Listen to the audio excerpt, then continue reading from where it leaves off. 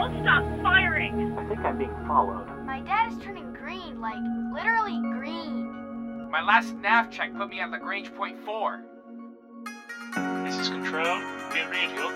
Keep calm and remain on the guard frequency.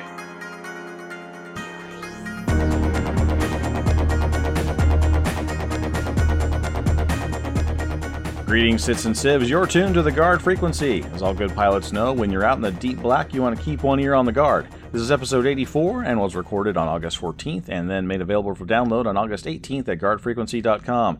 I'm Tony. I'm Lennon. And I'm Jeff. Well, what have we got this week, Jeff? Well, in this week's Squawk Box, Tony is going to get it all out of his system. Really? Sure. Is this real? For real. Is this copyright? I mean it. Once and for all, I guess. In CIG News, we bring you everything that's happening around the UEE, including our weekly crowdfunding update, patch 1.1.6 alpha, some discussion inspired by Retaliator module Q&A, and the Star Marine update.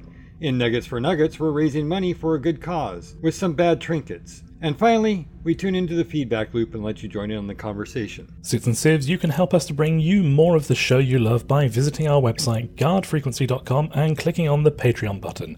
For the low price of $1.25 per episode, you can become a backer and get access to the unedited recordings of the show a whole 3 days before our Tuesday release.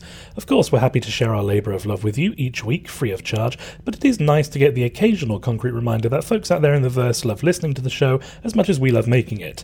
We want to thank the folks who've already chipped in, and we hope that you consider making a regular contribution. For the more support we get, the better show we can make. Hey folks, we got some bad news in the podcasting world this week. A friend of Priority One Productions had some bad medical luck lately and could use a hand if you've got one to spare. Mav from Stoked Radio has a GoFundMe page up, and if you can spare a dime, we'll put a link in the show notes. Any help you can give would be appreciated, I'm sure. That takes care of the housekeeping, so let's get on to the show and see what's coming through the Squawk Box. Any of you boys need a carrier around here? Everything's under control. Situation normal. Cryptor, this is Tony saying welcome to the Squawk Box, everyone. By now, fans of Star Citizen have hopefully digested all the news out of Cologne, Deutschland last week. Some of it was expected, the AC 2.0 demo, for instance. Some was surprising, like the player-flyable Glaive. I didn't see that coming. And some of it was pure vindication for a certain subset of guard frequency hosts. Well, me, specifically. Now, there have been comments by certain other hosts and certain loyal listeners which suggest that perhaps I may take the concept images displayed by a certain computer peripheral manufacturer and go off the rails a bit. Never hear the end of it was a phrase I believe was employed. Well, you're right. You're not going to hear the end of it because I'm going to tell you about the beginning of it. The Noble Trackball was invented in 1946 by Ralph Benjamin of the British Royal Navy Scientific Service. Originally a closely guarded military secret, the steel sphere and rubber wheel rollerball was the user interface of a radar intercept console patented in 1947. The Canadians took the design and attached it to a revolutionary, at the time, naval battle management system called DATAR, or Digital Automated Tracking and Resolving, back in 1952. In true Canadian fashion, the British steel sphere input surface was replaced with a bowling ball. I am not making that up. Fast forward another 10 years to the dawn of the microcomputer age. In 1963, computer engineers ditched the ball for a table surface, deciding that moving a wooden box with two wheels underneath was really the way to go, and the first mouse was born. Later, the first computer ball mouse named Rollkugel, model RKS 100-86 from the German company Telefunken, put the ball back in play. It also ushered in a 30-year era of everyone cleaning Cheetos powder and pencil shavings from their control interface. But in all those long years, the trackball never died. Defense computers, public terminals, and true gaming enthusiasts all kept the faith. And now, in 2015, with the rebirth of the space sim, the trackball rises again. Ladies and gentlemen, I've been moved to poetry. Mikey, if you please.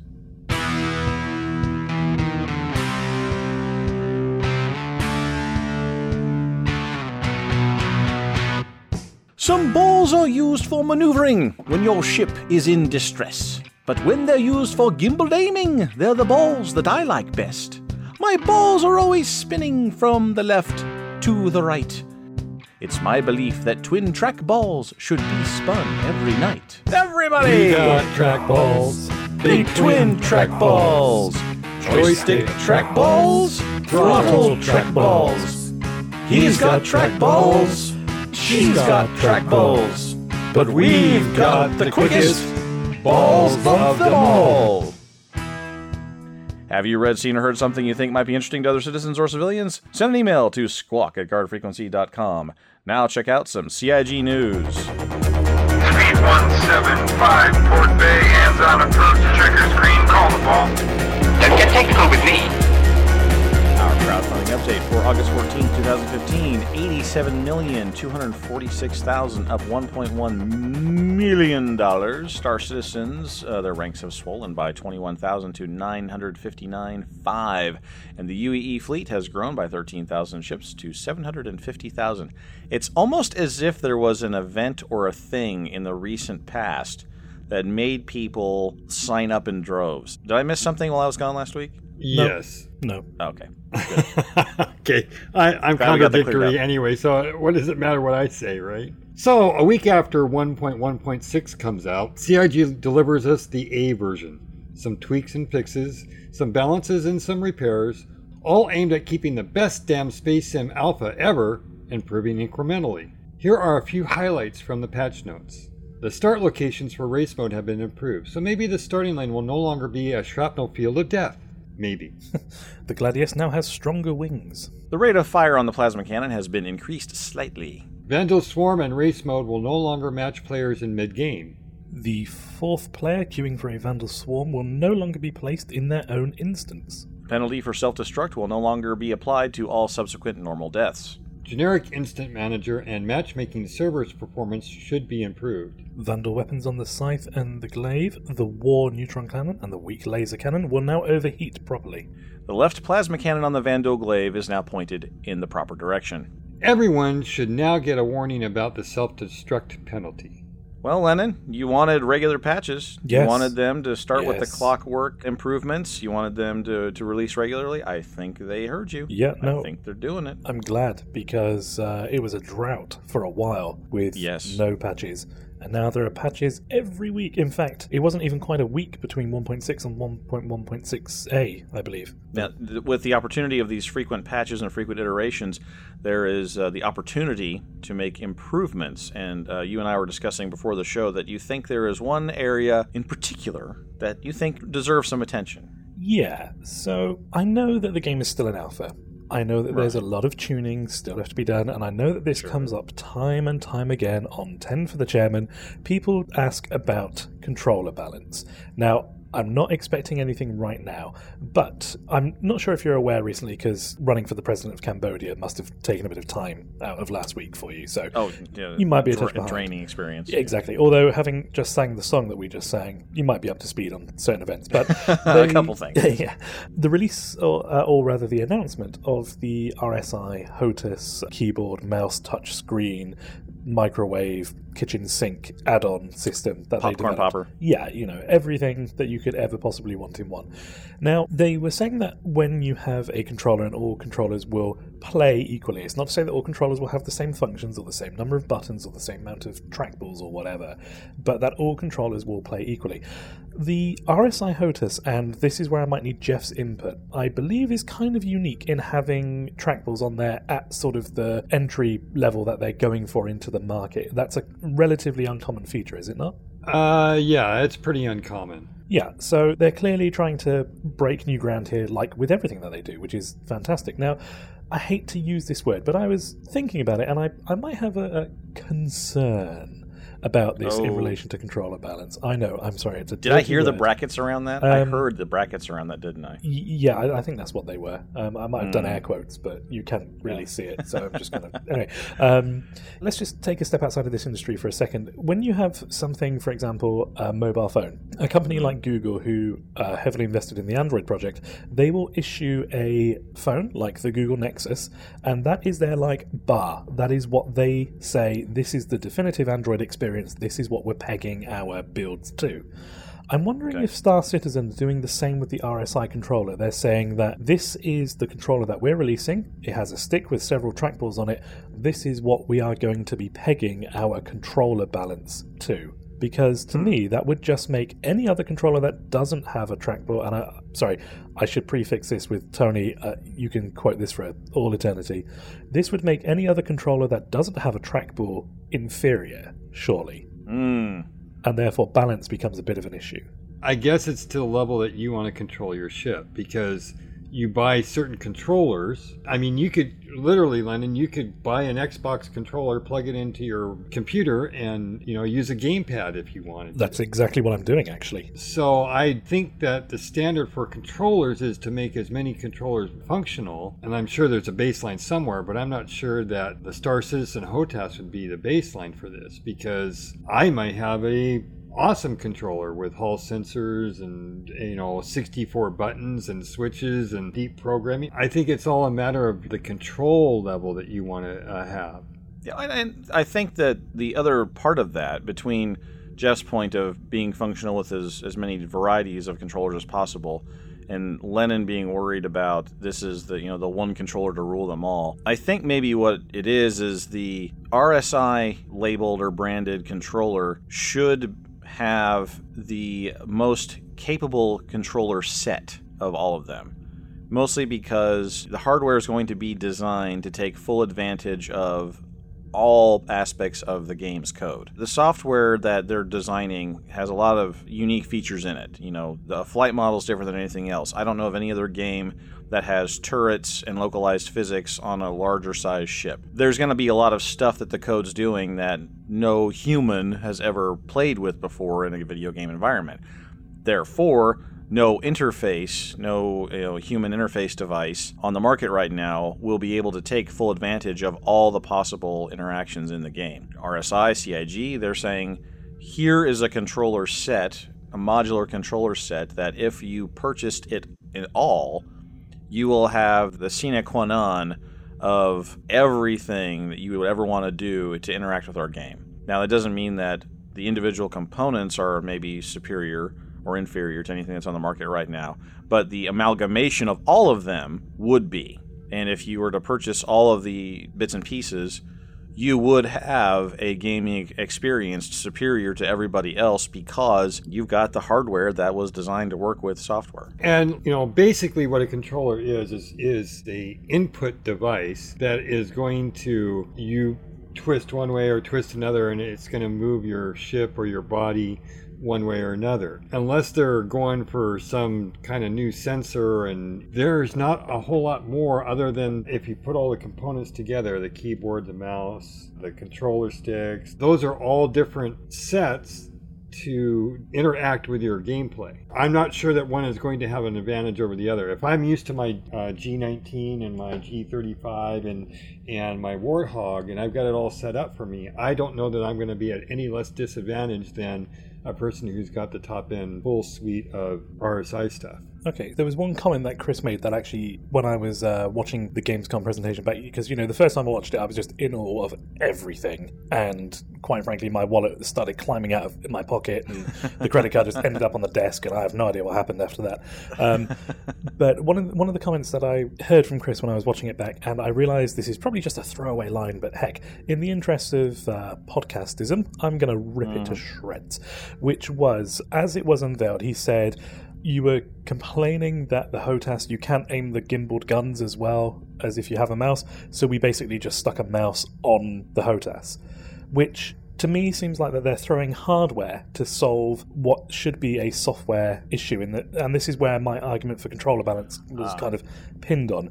I can do that now already with mine. I've got a mouse on my joystick, or one that I can emulate a mouse on there. On the Warthog? Yeah. Right, okay. But for anybody who's using a standard HOTAS, you're going to have to use a mouse separately? No. I'm looking at my X52, and it's also got a mouse button on there that you can... Why don't you say that again into the mic? I'm sorry. I was turning around to look at my X52. But it also has a nub mouse on there that acts as a mouse control. So there are other joysticks out there that have thumb controls that you can emulate mouse if you wish. Yeah, I've got the X52 Pro, and mine also has a thumb mouse on the throttle side. Yeah. So yeah, I mean, the technology exists today, and even if RSI were to make this exclusive, whatever, there's no reason Thrustmaster can't build their own HOTAS with a thumb trackball. Yeah, totally. And it is this game for hardware manufacturers in general is going to be a great thing, because how many people are going to go out and buy HOTASes, not necessarily the RSI one, just any. As a result of Star Citizen, it's going to be quite a few. So, no, I completely see it coming back. Well, the one piece that got me, and now that you brought it up, was the LED touch panel. Now that got me because, okay, why can't I have my little HP Stream 8 with a add-on or a Windows app downloaded that logs me into the game and gives me the same functionality? It's a touchscreen. It's a little 8-inch tablet. Why couldn't it take that role? It would not surprise me if one day it could. All it is just APIs, right? Right. That's all. It wouldn't surprise me if one day I could use my Nexus 7, run an Android app, and connect it via its USB jack to my tower, and it wouldn't surprise me if that was a thing. Right. I hope it's a thing. I hope so too. I'm saving up for the top end of the RSI thing just because. I mean, I probably will not ever use it, but I just want. It's like a collector's item, right? Yeah, right. You'll never take it out of the box. Mint condition. You'll sell it at a convention in 20 years. Yeah, exactly. And I think the other part of this too is that they're already talking about designing offsets in the game balance to penalize people for being able to aim better with a mouse or trackball, whether it's a standalone trackball on your desk like some of us already use, or whether it's one embedded in your joystick. There's going to be a firepower penalty for being able to aim better, and so that balance decision that you're going to have to make as a ship owner and as a ship pilot will still exist. Now, it may just be that you can steer your ship and steer your gun simultaneously. The guns that you're going to steer aren't going to hit as hard as the guns that you have fixed on the front end of your ship that aim where your ship is aiming. That's just a balance trade-off you're going to have to make. So, you can buy the extra super high-end hardware, but then in the game you're going to have to buy the hardware that isn't as powerful to take advantage of that extra little control subtlety on your controller. Alright, well, after the hustle and bustle of Gamescom last week, it's back to the old grind for the devs, as this week's Star Marine update tells us. With the code on lockdown in order to not completely embarrass the demo team in Germany, last week was a time of code branch merging and game feature breaking. Between the 1.1.6 patch, the Gamescom demo, and a new merge for the FPS, PU, and AC modules into one development stream, many things went pear-shaped.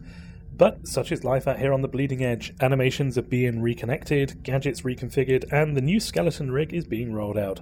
And a little teaser of a new game mode on the Gold Horizon map managed to sneak in. Expect more info on that next week. And that's a quote. Right, so we had this update about Star Marine, and it's raised a few concerns. No, I'm kidding. It hasn't raised. Oh, no. You already had your concern for the week. Yes. You're done. No, I am just wondering, though, because the timeline that they gave during the presentation was basically social module is going to be hitting, then FPS is going to be hitting, then CitizenCon. So it kind of gives them until October 10th is the date of CitizenCon. So it gives them until then to get the FPS module out. With the things that they were saying in there, there was one thing that actually we didn't mention in this, which was that they said that a lot of the Foundry 42 guys are being taken off and being put on the FPS development, which is taking a bit of the load off of Ilphonic.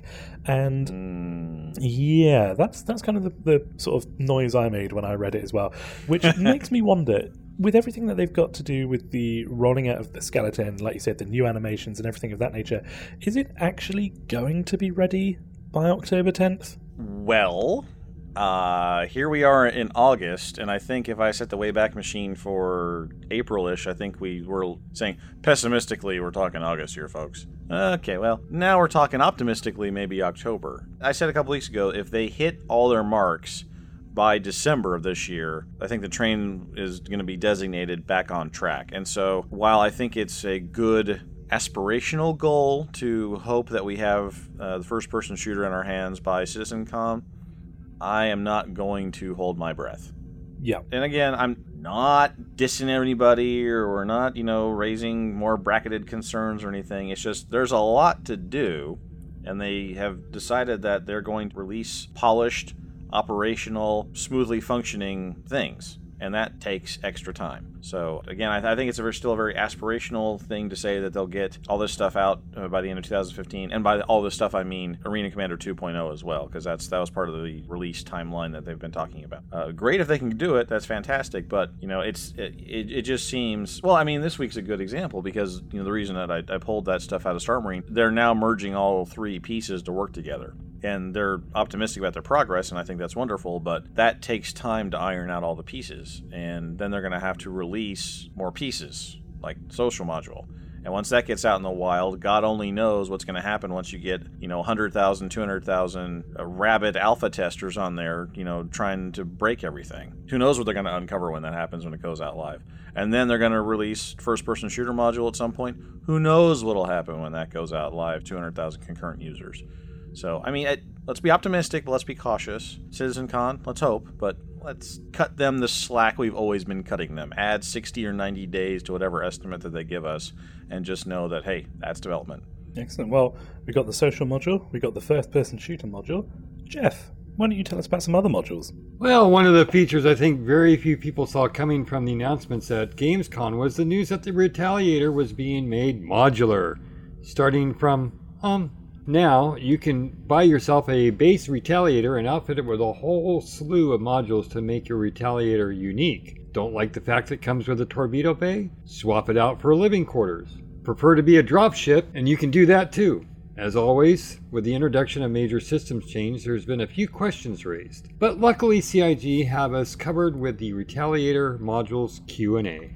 First, people were asking, what happens to the old Retaliator? Am I stuck with a solid lump of ship? The answer is, of course, no. You essentially get converted to a Retaliator plus torpedo bays, and then you're free to purchase any additional modules you want and swap out the configurations to your heart's content. Another question was raised is, what happens if I don't equip any modules on my base Retaliator? The answer is, as it turns out, large parts of your ship interior will be inaccessible. Yes, you have to purchase modules in order to get a complete ship. So, those of you just looking for a cheap way to get a Retaliator, sorry, no dice. Modules. We're going to build ships Lego style now. This is kind of what I've been hoping for ever since my Connie's, upgrade points or whatever got taken away, upgrade slots. This is kind of the direction I'd hoped they'd take, but now that we're seeing some of the pricing strategies, shall we call it? Is that what you call it? Scritchy scratchy head time, I think, boys and girls. Jeff, go ahead, light us off. Well, I'm actually hoping this for a lot of basically all ships. Even even down to the Aurora, I'm hoping that we get, some modules that we can swap in and out to make all of our ships more versatile. So it'll be interesting to see. But as far as the Retaliator goes, I'm thinking Sexton. You're thinking what? I'm sorry. Could you say that into my other headphone? Shocking, wasn't it? I'm sorry. I was just waiting to shock you all. Oh no, that's making it into the show. That's not even a blooper thing. I was just hoping that you put me on the spot theorizing, right? It's like okay, Corvette Stingray. Hey, baby, fuzzy dice in the rear view. That's mirror. Right. A rotating water bed. Covers, heart shaped water bed. The whole works. How you doing? Yeah, that's the $200 module option. I was going to say, torpedo bays are only $75, but I've got a torpedo bay in my Retaliator. I'd like to show you. Okay, trying to steer this back on track. Yeah, we were trying to record a show here. We were trying to. That was an attempt we were making, I think, a little while ago. But Lennon, what's your take on this? We know what Jeff wants to do with his new free empty spaces in his ship. What do you think about this? Yeah, so like you were saying, I think the one real prohibitive thing, certainly at the moment, and I'd be interested to see or to even know how this will carry over to the Persistent Universe when it's launched, is that right now, if you bought the base Retaliator, you could just go ahead and put, say, a living quarters in the front and a living quarters in the rear. Those are $25 each, so it's $50 on top of the base price of $150. So you're looking at $200 for a Retaliator with a lot of living space. That could also be cargo. But if you want anything that's slightly more functional, for example, a torpedo bay to add to your base hull, you're looking at an additional $50 for the rear torpedo bay and $75 for the front, so an additional $125 on top of the price of the base module. Interestingly, if you also want the dropship module, that itself is $75. So whilst it gives you a lot of flexibility, the fact that you're having to pay practically double to outfit a ship at the top end, then yes, you're going to be paying quite a hefty price for this. And like I said, I'd be keen to know how that's going to translate over to the Persistent universe when, in theory, pledging money for ships and ship parts is going to be a thing of the past. Yeah, I mean, I don't mind the dynamic of, you know, having a base model ship and then putting in stuff to make it do different things. I mean, I've been kind of advocating for that. I don't know if switching to that model midstream is such a great idea for the pledge portion, right? Once you're in the game and you claim your ship and you have it in your hangar and you see what is open and what is filled with the standard parts, and there's some sort of auction house or an in-game market where you can use in-game currency to buy and sell, I think that's one thing. But we've had the discussion about the VD store. We've had the discussion about REC and why it kind of sucks that it's temporary and not permanent. We've had all these discussions about the different crowdfunding models. I don't know that it's such a swell idea to change the fundraising mechanic from something that's always been there and always worked to this new thing. Because I got bad news for you, Jeff. I'm imagining your hot tub for your Connie upgrade is now going to be a module.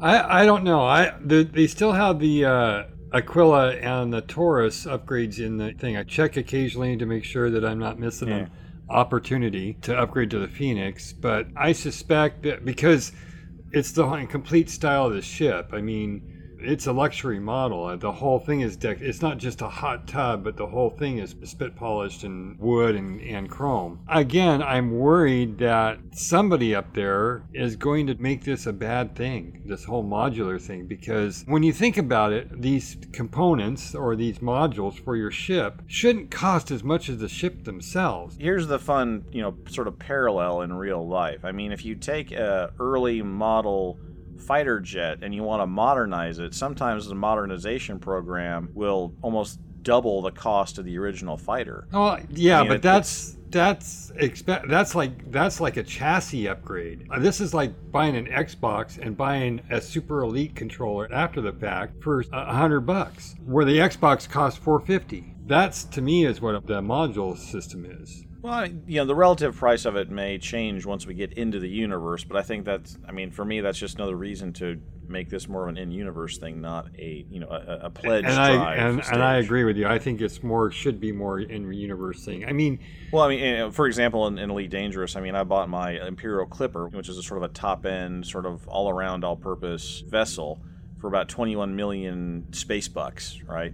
But then I went and I got the big shield generator that you can fit on this thing, and that was like 50 million space bucks. So the shield generator itself is worth more than twice what the base hull is, but it's the biggest shield generator and that you can mount on a ship in the game, and hardly any ships can mount this thing. So the module itself, if we were using economic type things, would be a rare, difficult monster of a thing that you'd want to put on a ship. Yeah, and I can understand that, but you had other choices in Elite Dangerous. You didn't have to put on the big thing. You could put on a little one that would cost you $1 million. Right. Yes, I could. Yep. And for some gameplay styles, that would make sense. And that's really what I'm driving at here. We don't have any gameplay styles right now with which to make these choices. Right now, I don't know what the difference is between being a torpedo guy or being a dropship guy.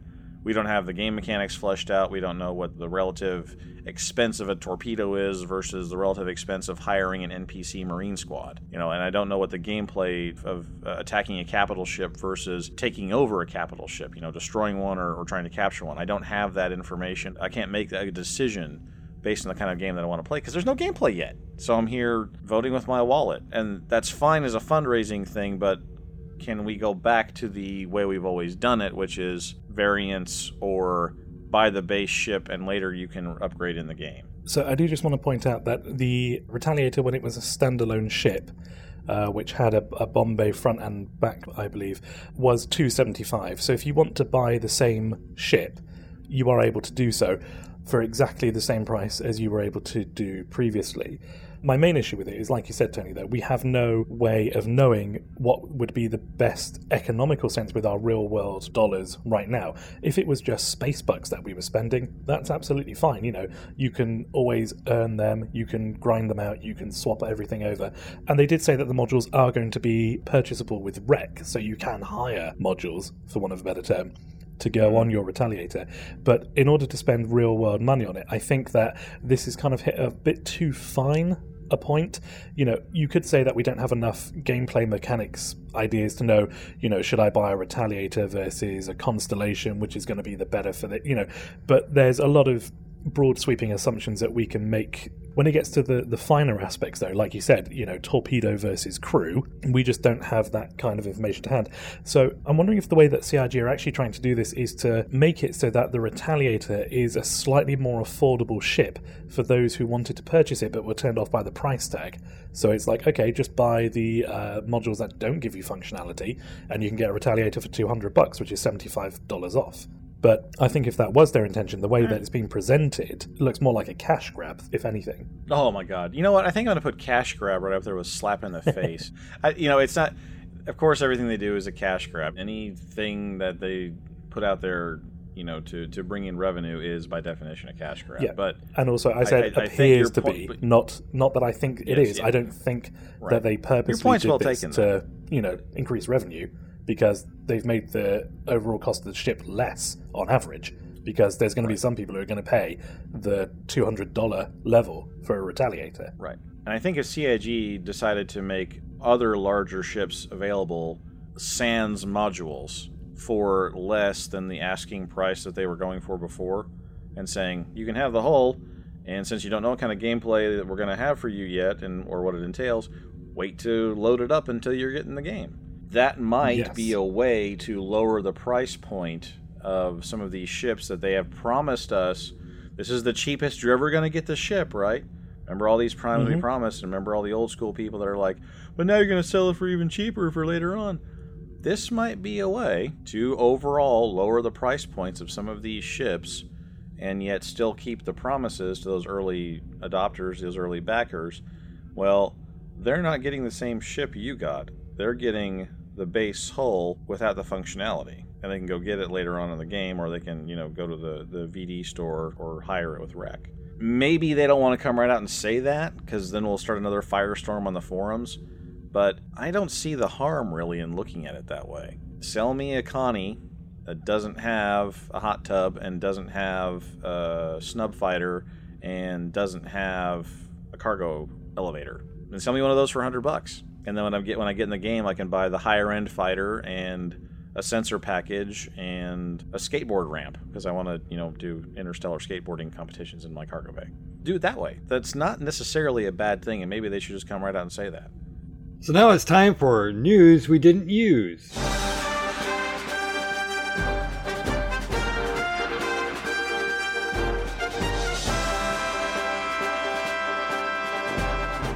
Ten for the Writers, Episode 4. Get your questions answered by Forrest Stefan and Omar Awida. Gamescom wrap-up. Everything you might have missed if you're running for president of Cambodia. Mining Rocks, August 2945. Shubin Interstellar's latest employee newsletter. Bug Smashes! Episode 8. Mark Ebbins' one-man war on bugs is back. And Around the Verse, Episode 56, featuring yet more wrap-up news from Gamescom.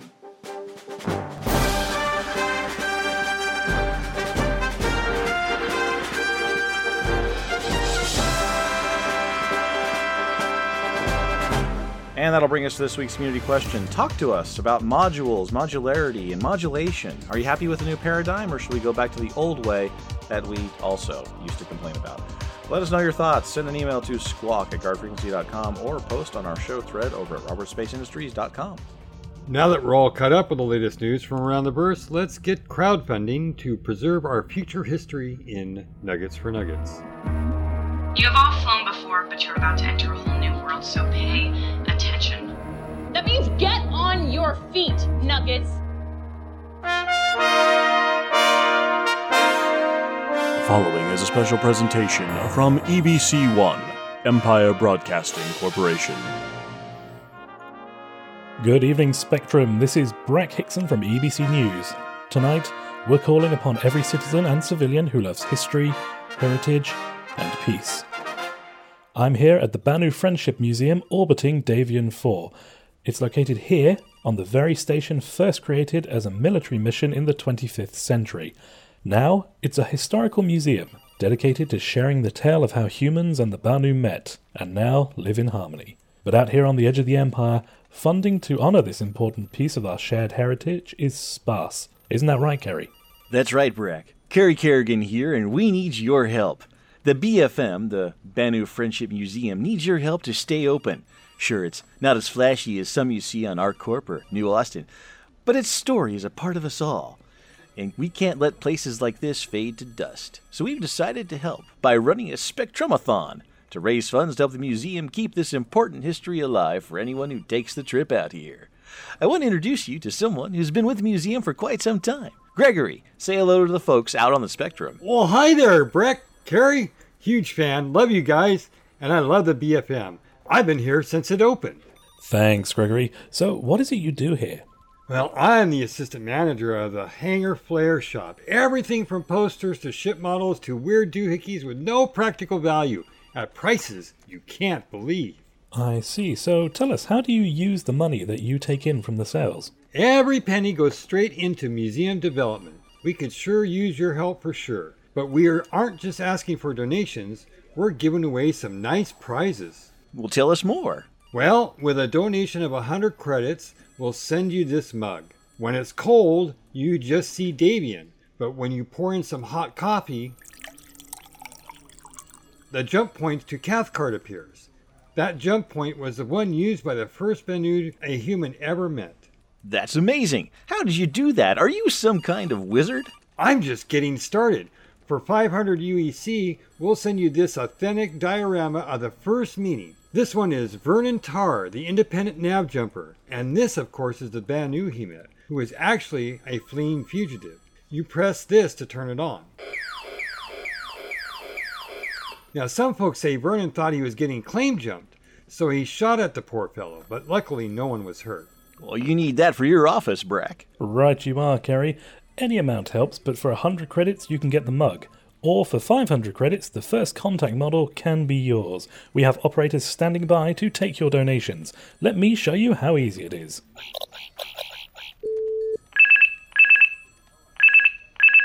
Hello, this is Sean. How may I take your money today? Yes, hello, Sean. I'd like to donate to the BFM, please. Great. Please press 6 to donate 100 credits, or SQ42 to donate 500 credits. Can't I just authorize a pre-generated Mobiglass credit transfer? Oh, I certainly recognize most people are used to a more automated system, but we wanted to have a more personal touch at the Banu Friendship Museum, make you invest in the process. Right, okay, so SQ42. Oh, yes, thank you. It shows that amount. Great. Now, please just key in your shipping address into form SQ42 that has appeared on your Mobiglass, please. Can I fill that out in a moment? I'm still on the air here. Oh, sure, yes. I'll tell you what, I'll transfer you to the too busy to fill in form SQ42 department. Yeah, please hold.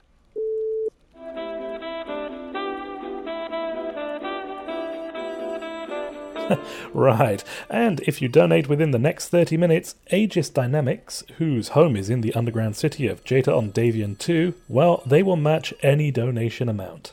Well, I'm sure you don't want to just listen to us the whole time. So let's watch a data drop presentation on the first contact from LexLore. LexLore Information System sponsors the following data drop. Okay, buddy, what's on your mind? We're all friendlies! So let's just be friendly! Some say he frequently writes joke couplets no one understands, and that his humor is only truly appreciated by pygmy marmosets. But all we know is he's called the Shiv, and he'll put together this week's feedback. Community question last week, how could it be anything other than Gamescom? Is it everything you hoped for, or were you really hoping to see that special little feature that they just didn't show? Well, luckily our roving reporter Tabascoid was on the scene there, and he wrote a report exclusively for Guard Frequency, the whole of which you'll be able to find in the show notes.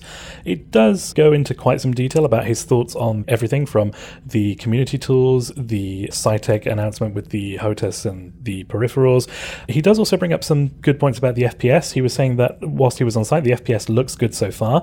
Although we haven't seen the actual breathing mechanic, inventory management, or details on the entry model for the new animations in Zero-G, it's all looking pretty sweet. And he goes on to say about the jump mechanic, and to quote, "I have to describe the moment when we activated the quantum travel drive for the first time. Everybody was clapping when they showed off the mod crew movement within the Cutlass. Then Chris said, 'One thing to look before we jump.' With the magical word jump, the audience in Cologne suddenly got silent for the first time this evening. I heard some whispers. Did he say jump? Still, silence. Then Chris said, 'Let's jump,' and 2,000 backers held their breaths. Then the quantum drive charge sound rumbled, and the floor began to vibrate, and when the quantum drive was finally activated, this silence broke into loud cheering. We'll get used to the quantum travel drive someday in Star Citizen, but today it was an amazing experience." That was probably pretty cool to be there. Oh, yes. Sean Newboy says, well, at least the news about the social part of the game coming soon was unexpected. I think the glaive sale was poorly done. Wonderful show, everybody. Ostron writes in and says the AC 2.0 demo was impressive, and the news about the social module dropping soon was a nice surprise. I was surprised and sort of saddened by the glaive sale. I just don't feel that it's in the spirit of the game. It's basically a reward for the best esports Twitch players in the verse, the ones who can spend 8 hours a day in AC dogfighting and practicing. Those people would always exist, but the game's advertised policy has been that there would be mitigating factors to allow those with less time to remain relevant, and there's basically none of that here. I wouldn't mind if the glaives were AC only, but the PU versions I don't think make sense. Finally, while the customized ships were a nice development and seeming to return to the original intent of the ships like the Connie, I wonder if they might have sabotaged their own revenue stream. That may be oversimplifying it, but someone who can turn their Retaliator into a medical ship with a medbay modules, why have the Hope variant for the Endeavor? Or if you can install dropship modules, what's the point of the Redeemer? I think they need to make sure to highlight or create the advantages of the dedicated ships over the multi-role modular ones if they're going to end up with a galaxy full of 2 and 3 of the same ships that people just keep refitting as needed.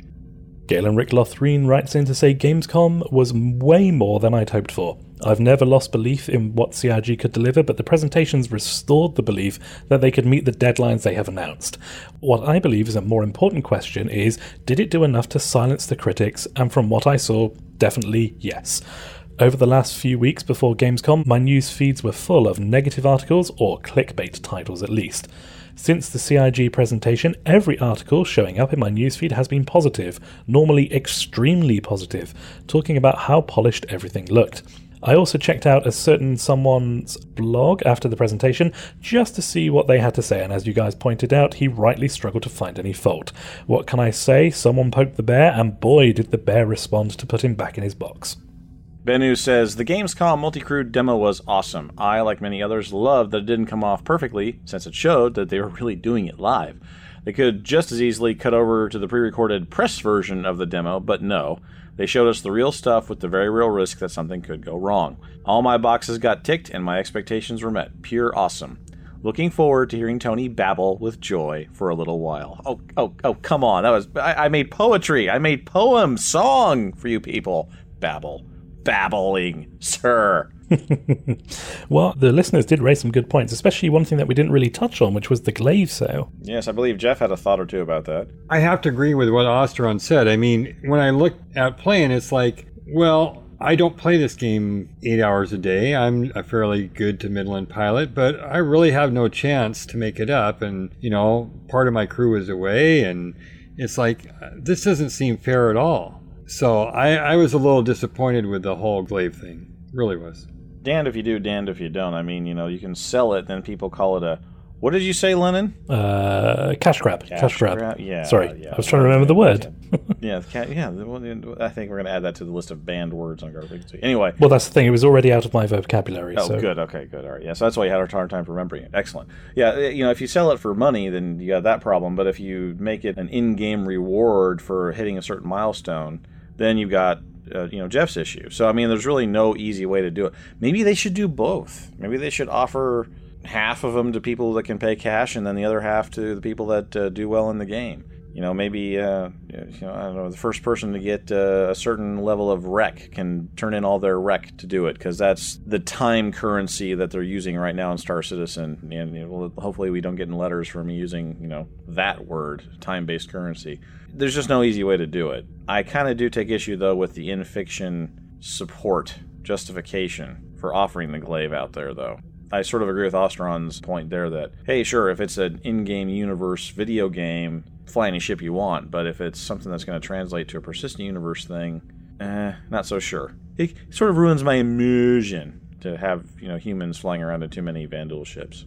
Well, I think the simple solution is, why limit it to 1,000 people? Why not just offer it as a reward for beating level 18 of the thing? And that gives us everybody something to get better at or strive for. Yeah. If you think about it, if the AI is supposed to be that good, then that's quite an achievement. And the reward for getting that achievement, and that's the reward, you're going to be trying. I mean, it may take you 6 months to get that good. So what? You're going to get it. Yeah.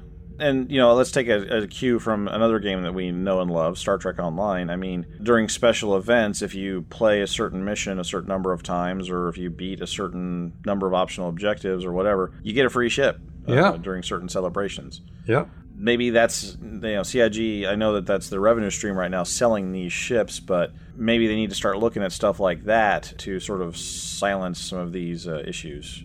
I think the other thing to point out with the glaive sale, though, and I'm not saying I agree with it because I don't, because, like Ostrom was saying, anybody who has 8 hours a day to spend in AC can hone their skills and can get to the top before anybody. What happens if this was released and you don't even get to play for a week? Chances are it's going to be gone. Yeah. The important thing, though, to remember is that it isn't a free glaive by any stretch of the imagination. It's an offer to purchase. And not everyone's going to take them up on that offer for a start. I mean, I'm sure the vast majority will, but not everyone will. Secondly, even if they did have it purchasable for rec, the issue with that is that still is those who play continually and get good at will earn rec quicker and can therefore... we'd be in the same situation. It would just be spread out across multiple game modes rather than just a singular one. And so I think truly, if you're looking to put a limited number craft in the game, the only way to do it fairly is random lottery, which would kind of suck. So it's a tricky one to do. Maybe the actual answer is they just shouldn't be selling Vanduul ships. Maybe they should only be achievable in-universe, like you said, by completing a certain mission track or that type of thing. Capture the Vanduul ship. Exactly, yes. Yeah. That would seem to make the most sense to me in fiction-wise. It would seem to make the most sense to me for rarity purposes. And it would seem to make the most sense to me monetarily, because I suppose theoretically you could, quote, hire an NPC to go capture a Vanduul ship for you and, pay Roberts Space Industries directly in real money to unlock that mission or something. The other thing as well is, as these ships are going to be rare, 1,000 of them to be potentially seen throughout the verse with the citizen numbers that we've got, that's still a relatively large chunk, for want of a better term. They wouldn't be that infrequent to see them out there. Yes, 1 out of every 750 at this point. Exactly, That's exactly the point I was trying to make right there. So, thank you. Brybase writes in and says, Yamazuki 12 is the best whiskey out there, in my opinion. Damn shame that the price of it doubled in the last few years. Ryokan says, and this is aimed squarely at Jeff, after listening to the lamentations of losing your controls, whilst it's annoying, the easy fix that I do is to export your controls, then make a copy of those XML files somewhere outside of your Star Citizen folder. Then, after a patch, just load up the game, Alt-tab out, put the copy of your already configured controller mapping XML back into the correct folder. That XML will be available for import once you open the menu for the first time after the XML files have been copied into the correct folder. It might be annoying, but it's way less annoying than having to rebind an entire setup.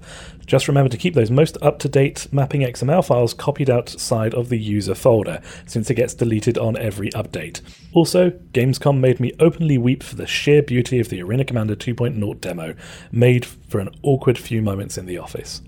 Sonny from the diner says, I've said it before and I'll say it again. There's no better podcast for Robert Space Industries Star Citizen than the guys at Guard Freak. Did we have to pay him for that? Did he just say that without any sort of... No, that's completely free. Oh, wow. Apparently. Wow. I want to know what he's after. Yeah. But there may be, we may have incurred some obligations at some point. And, folks, I got bad news for you. The Shiv got into one of his usual Twitter pun festivals again. This time catching Darian Vorlik up in the, action? Fun? Hijinks? Whatever. He lovingly reproduced the entire thing here in the feedback notes, but in the interest of time and quality control... Mainly that. We'll just direct you to our Twitter feed, @GuardFreak. That's GUARDFREQ on Twitter. Our new Patreons this week is B. The patron is simply listed as B. Our winner of a brand new patch is Salodian. I'm doing that on purpose, Salodian.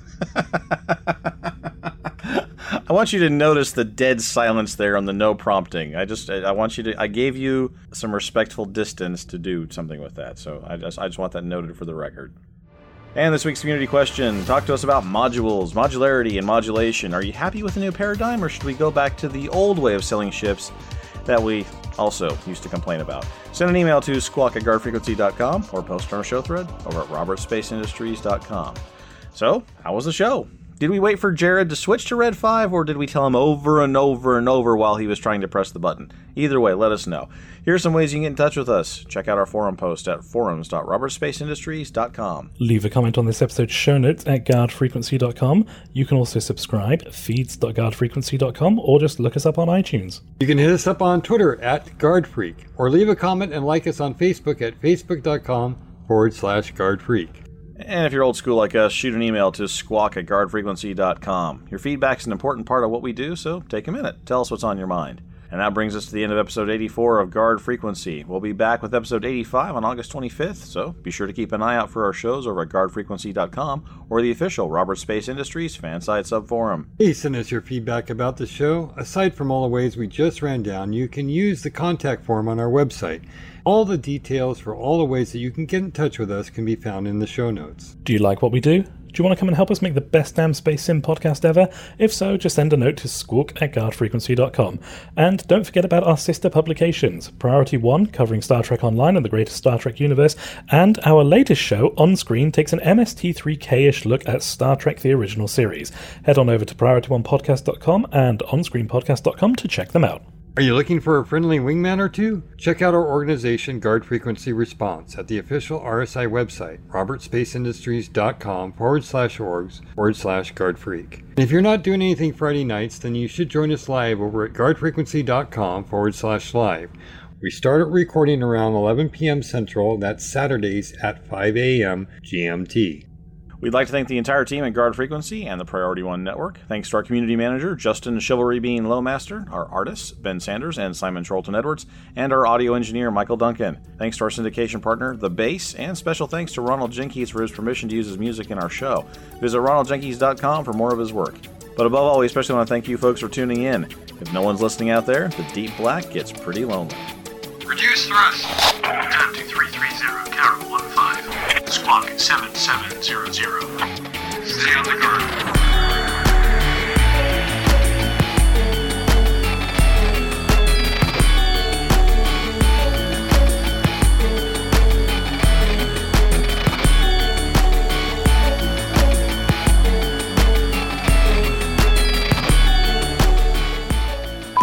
Now, it may just be that you can steer your ship and steer your gun simultaneously, but the guns that you're going to steer will hit less hard. I'm a podcaster. I make good sentence. English is my thing. Well, let me try that again. Animations are being retconned, gadgets reconfigured. Oh, reconnected. Yep, that's... oh, yeah. You could retcon it, too, if you wanted to, but I'm sure there's no reason to retcon a duck or a crouch. Sorry, no reason to retcon a duck. I think that might be our title, actually. But such is life out here on the edge. I've got a torpedo bay in my Retaliator. I'd like to show you. I think we found another show title right there. The show titles just keep on coming. Gallon Rick Lothrine lights. It's the Jeff. You okay there, Jeffrey? Gallon Rick Lothrine writes in to say Gamescom was made. Oh, wow. How many members of the UE fleet are there? Approximately 100,000? Approximately 100k? So. No. We're almost up to 1 million now, bud. Are we? Wow. Yeah. 900. Oh, Jeez, 900. Sorry, 900k. Allow me to quote you the number. 959,000 Star Citizens, and the UE fleet is at 750,000 ships. Sorry, I could see the numbers in my head. I was trying to read them out loud. What I actually meant was 1 million, so that's fine. But do you always divide your estimates by a factor of 10? Yes. Yeah. Like, for example, I thought this show was going to be done ages ago, and we're still going. So we should have wrapped this thing up by episode 8. Yes, seriously. Yeah. I mean, why are we at episode 80? This we should have known. Seriously. What my point was going to be is okay. Jeff, line. Jeff, go. Jeff, go. Jeff. Go, Jeff. Right. Yes! Yes! I'm not going to do it anymore. Go ahead. Start over again. I just ignored you. I thought I did pretty good there. You did do pretty good ignoring me, but just make Mikey's life easier. All right, fine. But above all, we especially want to thank you. But above... Jeez. It's the same every week. I know! Okay. You even came up with this. I know! I really like it. It's good. It's a good bit. Nice. It's a good bit. Well That's why we done. do it every week. I mean, I know it's a thing. It's a catchphrase almost. You'd think I could get it right. Between the balls and the torpedoes, nothing's stopping us now, gentlemen.